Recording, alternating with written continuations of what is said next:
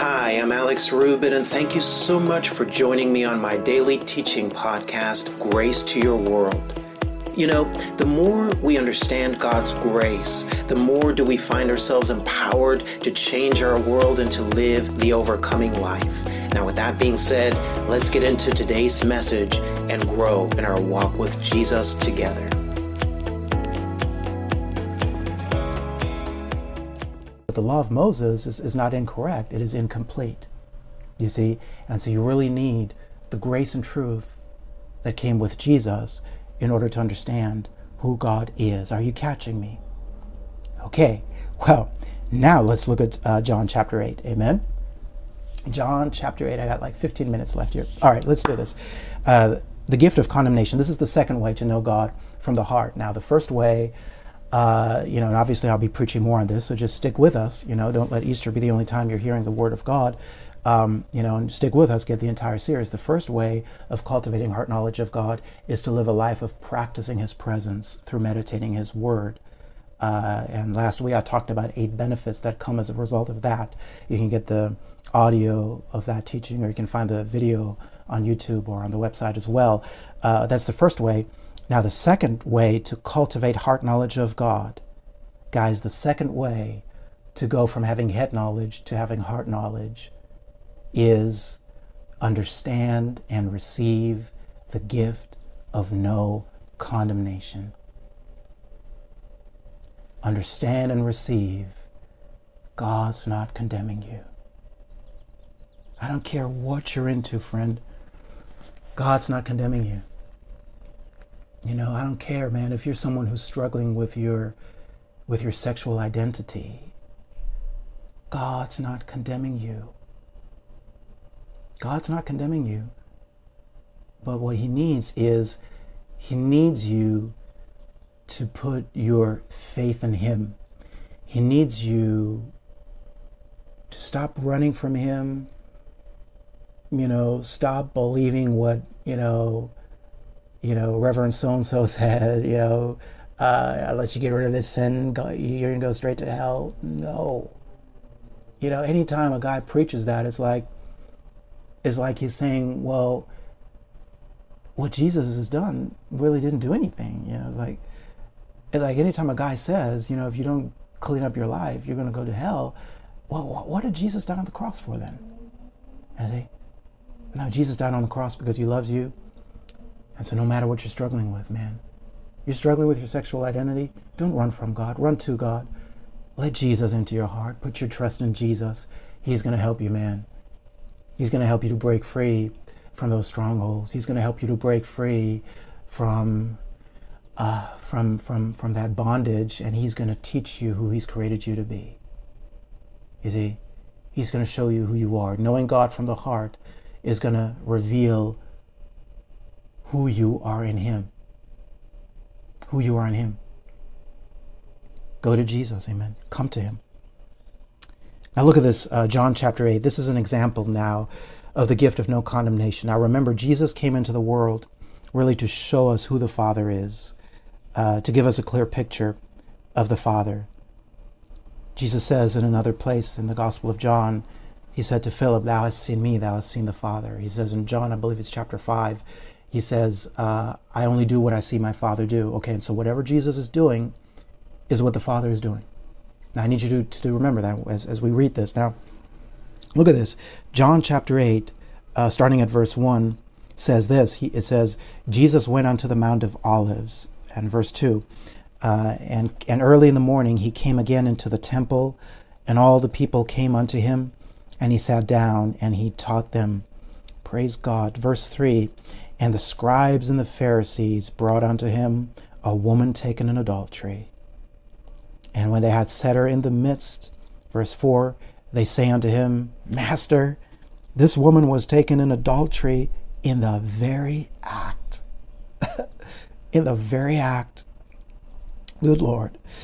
Verse 5, now Moses in the law commanded us that such should be stoned, but what sayest thou? Now, let's hold on.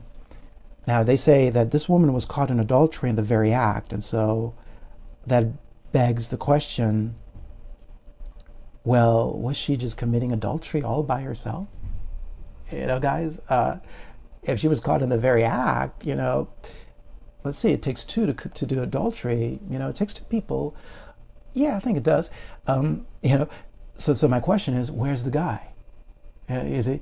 And so here's these religious Pharisees, caught up in their self-righteousness, trying to accuse Jesus, and they're so prejudiced and so deceived and so blind, that they're going to bring the woman, but not the guy. I mean, they caught them both, obviously, but so they let the guy go for whatever reason, and they bring the woman to Jesus and say, the law requires her to be stoned, but what sayest thou? Guys, I mean, come on. Do you see how wicked that is? I'm just saying, because, the law would require them to be stoned, but it would require them both to be stoned, not just the woman. You see, and I want you to catch this. Now, see, here these dudes come. Here these dudes come, okay, and they say, okay, now here's this woman caught in adultery. The law says she should be stoned. What do you say? And so here they're trying to trip him up. And verse 6 says, this they said, tempting him that they might have to accuse him. But watch this, guys. But Jesus stooped down and with his finger wrote on the ground as though he heard them not. Now somebody says, what was he writing? The truth is, guys, we don't know what he was writing. But man, here they are talking to the very God who actually gave the law, trying to trip up the one who actually gave them the law. Could it be that he was writing on the ground, a new commandment I give unto you? A new commandment I give unto you, that you love one another even as I have loved you. You see, the law was given, as I said, to just show you your need for a Savior. It's like, okay, if you want to be right with God through your performance, okay, this is what you got to do. And so the law had some pretty tough stuff in it, because anytime somebody would, fail to perform perfectly under the law, well, then that would require punishment, because that's just what the law was. The law is an impossible standard. It's a perfect God giving a perfect law to imperfect man to show to imperfect man that imperfect man can never perform enough to be right with a perfect God. You see, it took Jesus to come into the world. And so maybe he was writing the new law. Who knows? But verse 7, he says, and so when they continued asking him, he lifted up himself and said unto them, I love this. He said, he that is without sin among you, let him first cast a stone at her. And so Jesus is saying, guys, you're right. You're right. That's what the law says. The law does actually require her, to be stoned. But guys, okay, so, whoever's perfect among you, since you're the one setting her aside for her sin, that means you guys must be perfect. And so, the guy who's perfect among you, let him cast the first stone. And so what happened as a result, verse 8, and again he stooped down and wrote on the ground, verse 9, and they which heard it, being convicted by their own conscience. Being convicted by their own conscience. And so in other words, they all knew deep down that they weren't living up to the standard of the law. Because I got news for you guys. There's not one person in the world who could keep the law other than Jesus. The only man who was able to perfectly perform under that law is Jesus. And so if your name ain't Jesus, then you are not capable of performing under the law. You see? And so they knew it. And so they were convicted by their own conscience. They went out one by one. I love this, beginning at the eldest, because the oldest had the most, they had the most sin, because they've been living for a longer time. So they had some more sin going on. And so they went out first, and even unto the last, praise God. And finally, and Jesus was left alone, and the woman standing in the midst. And watch this now. Verse 10. When Jesus had lifted up himself and saw none but the woman, he said unto her, Woman, where are those thine accusers? Hath no man condemned thee? Hath no man condemned thee? Now she said, in verse 11, No man, Lord. And Jesus said unto her, and remember, Jesus is showing us what the Father's like. He's the exact image of the Father, amen. Jesus, the perfect picture of the Father, says unto her, neither do I condemn thee. Now go and sin no more. He says, I don't condemn you either. You see, Jesus was really the only one who had the right, legally, to actually go ahead and cast a stone at her. You see, Jesus could have justly, legally held her accountable for her sin. But here's the heart of our God, guys. He said, yeah, I could punish you now.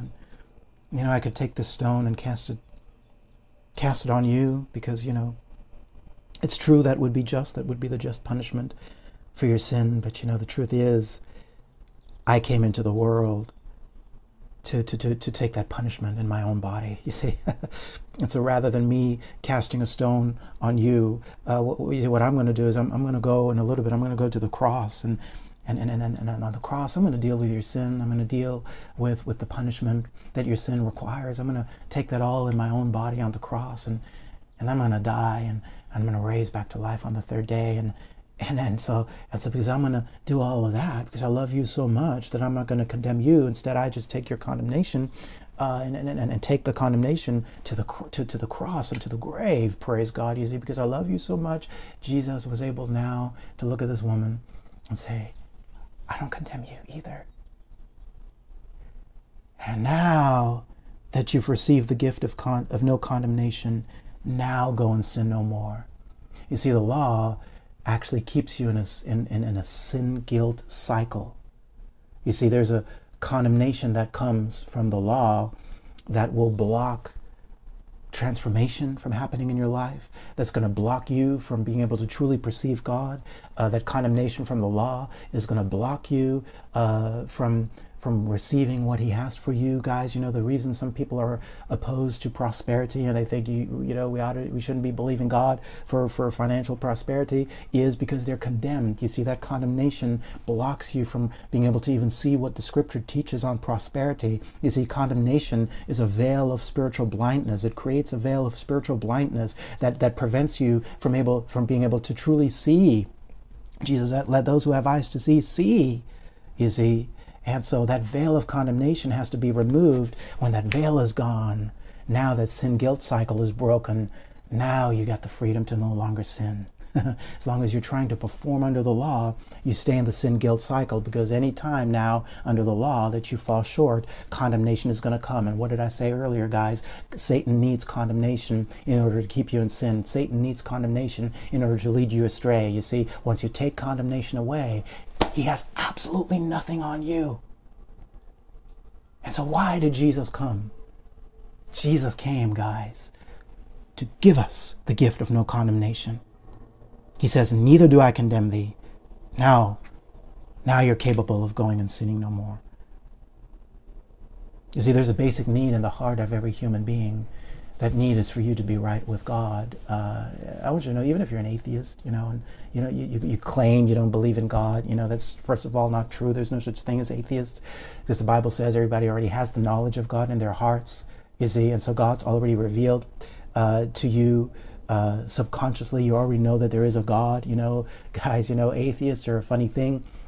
Atheists spend a whole lot of time being upset and angry at this God that they claim they don't believe in. Man, if you don't believe in God, just let it be. Just don't believe. Why do you gotta keep, attacking him and criticizing him? Well, it's because atheism, guys, is actually something that comes from a sense of condemnation. You feel condemned. You think God is condemning you, and so what that condemnation does, it creates a subconscious defense mechanism that blinds you to the truth. And so atheism is just the extreme of that, where you're so afraid of this God who you think is condemning you that you've convinced yourself, you've deceived yourself into thinking that there is no God. You see, well, that's impossible. Did the universe just whoop and all of a sudden there was a universe? No, that's not how it works. You see, and so even just common sense tells you, that this universe must have come from somewhere, you see. And so atheism is just the extreme that comes from the spiritual blindness, which comes from condemnation. Jesus came to remove that condemnation. Jesus came to take that condemnation away. You see? And so the moment you look to him, the veil is lifted. Look at this here, verse 12. I want you to see verse 12. Verse 12 says, Then spake Jesus again unto them, saying, I am the light of the world. Now, guys, we've all heard that. Jesus is the light of the world. We're the light of the world. Now, today I want you to see in context, the light of the world is the light that unveils the true nature of God to the world. All darkness in the world is the absence of the knowledge of God. All darkness in the world is people not knowing God or having a skewed perception of who God is. The light of the world is the light that unveils who the Father is. You see, because you got to, again, take the scripture in context. You know, a lot of people take verse 12 out of context, but man, it says then, and so right after he gave the woman here caught in adultery the gift of no condemnation, then, meaning in reference to what he was just doing, verse 12 is Jesus explaining what he was just doing, and he says, then spake Jesus again unto them, saying, I am the light of the world. You see? And so he said, I am the light of the world. He that followeth me shall not walk in darkness, but have the light of life. The darkness is the darkness of not knowing God, or the darkness of having a false perception of who he is, thinking he's condemning you, judging you. The light of the world is Jesus. And when you see Jesus, you've seen the Father. When you see him, that veil of spiritual blindness is lifted. That's what the Bible talks about in 2 Corinthians 3. We'll get to that. Perhaps next week I'll teach on that. Praise God. And so just keep tuning in, amen. Because that veil of blindness comes from condemnation. When you look to Jesus, you believe on Jesus, that veil is lifted. Amen. He takes away the condemnation. You can be in right relationship with him. You now have the ability to live right. Look at Colossians 2:14 and 15 in the New Living Translation. I'm going to have to end here because we're out of time. But I want you to see this. I want you to see Colossians 2:14 and 15 in the New Living Translation. And then I'm going to give you an opportunity. If you've never made Jesus the Lord of your life, I'm going to give you an opportunity to do that today. You see, the radical truth is, guys, that Satan does not need to try to get a person to sin. All that Satan needs to do is to try to get you to keep the law. The reason you'll keep the law is because you think God is condemning you, and God needs you to perform in a certain way for you to be right with him. Satan is called the accuser of the brethren, and so he needs condemnation in order to have any kind of power. When you take away condemnation, man, Satan has no power in the life of a Christian who is free from condemnation. And I want you to see this here in Colossians 2:14 and 15. I'm going to read this from the New Living Translation. He says this. This is talking about what Jesus did on the cross.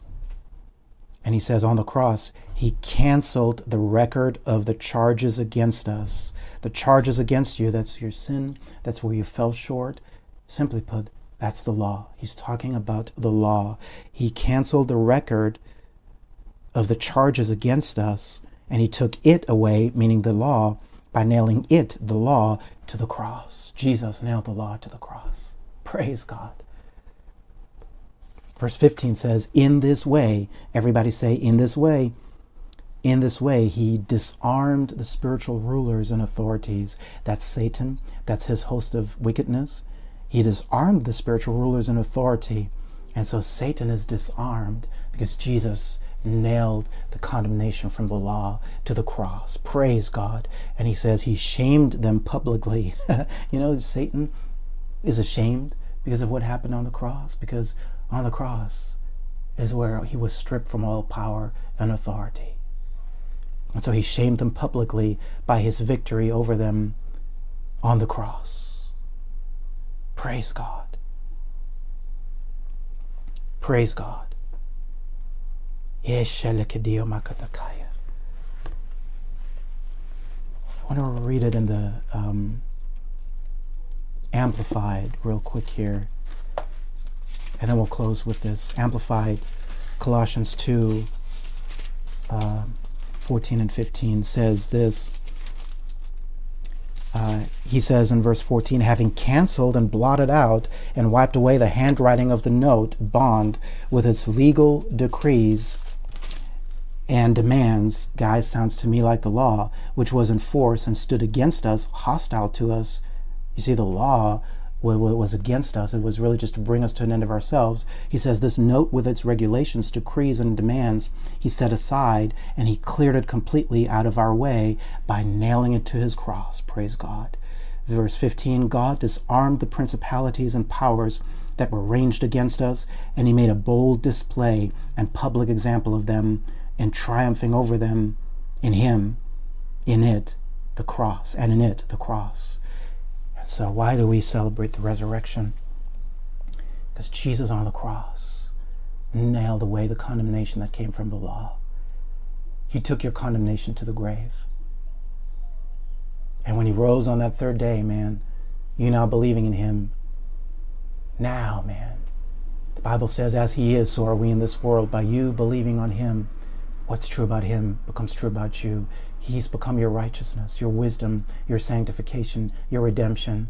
And man, now he's on the inside of you, teaching you how to live right. And so he's saying, stop trying to sweat and perform. Look to me. Walk in intimate fellowship with me. That's why he died on that cross, to make this possible for you to walk in intimate fellowship with him. Praise God. Would you just lift up your hands and just thank him? Just lift up your hands and find something to thank him for, guys. Just thank him for being so good. A thankful Christian will always be a triumphant Christian. Man, you want to be a practitioner of radical gratitude where you take nothing for granted. Just thank him for being so good. Thank him that he's not needing you to try to perform on your own, man. He just needs you to trust him. He just needs you to believe him. Oh, shalakaduyo makadakaya. And so, Lord, right now, we just ask you, Lord, to have your way in our hearts, Lord. Touch every area of our lives, Holy Spirit. Touch, heal, deliver, transform. Teach us to live out of who you've called us to be. In Jesus' name. In Jesus' name. Would you just praise him? Just praise him. And so, friend, if you're listening to me today and you have never made the conscious decision to make Jesus the Lord of your life, I just want to invite you to repeat out loud after me. Say, Heavenly Father, I believe Jesus is the Son of God. I believe Jesus is the Savior of the world. Jesus, I believe you died for me personally. I believe you rose again on the third day. Now come into my life. I make you the Lord of my life. Teach me how to live for you. Teach me how to walk in all that you've made available to me. From this day forward, I'm a new creation. In Jesus' name, amen. Hey guys, thank you so much for joining me today. I'm Alex Rubit. You have been listening to Grace to Your World. Be sure to join me again on our next podcast as we continue growing in our understanding of God's grace. Now, to learn more about our ministry and to download the full-length audio of this and other teachings, simply head to graceworldonline.org. For information on how to become a Grace Vision partner or how to make a gift of any amount to our ministry, simply head to graceworldonline.org/give. And now I pray that you continue to see God's grace manifesting richly in your life, and I look forward to talking to you again on our next podcast.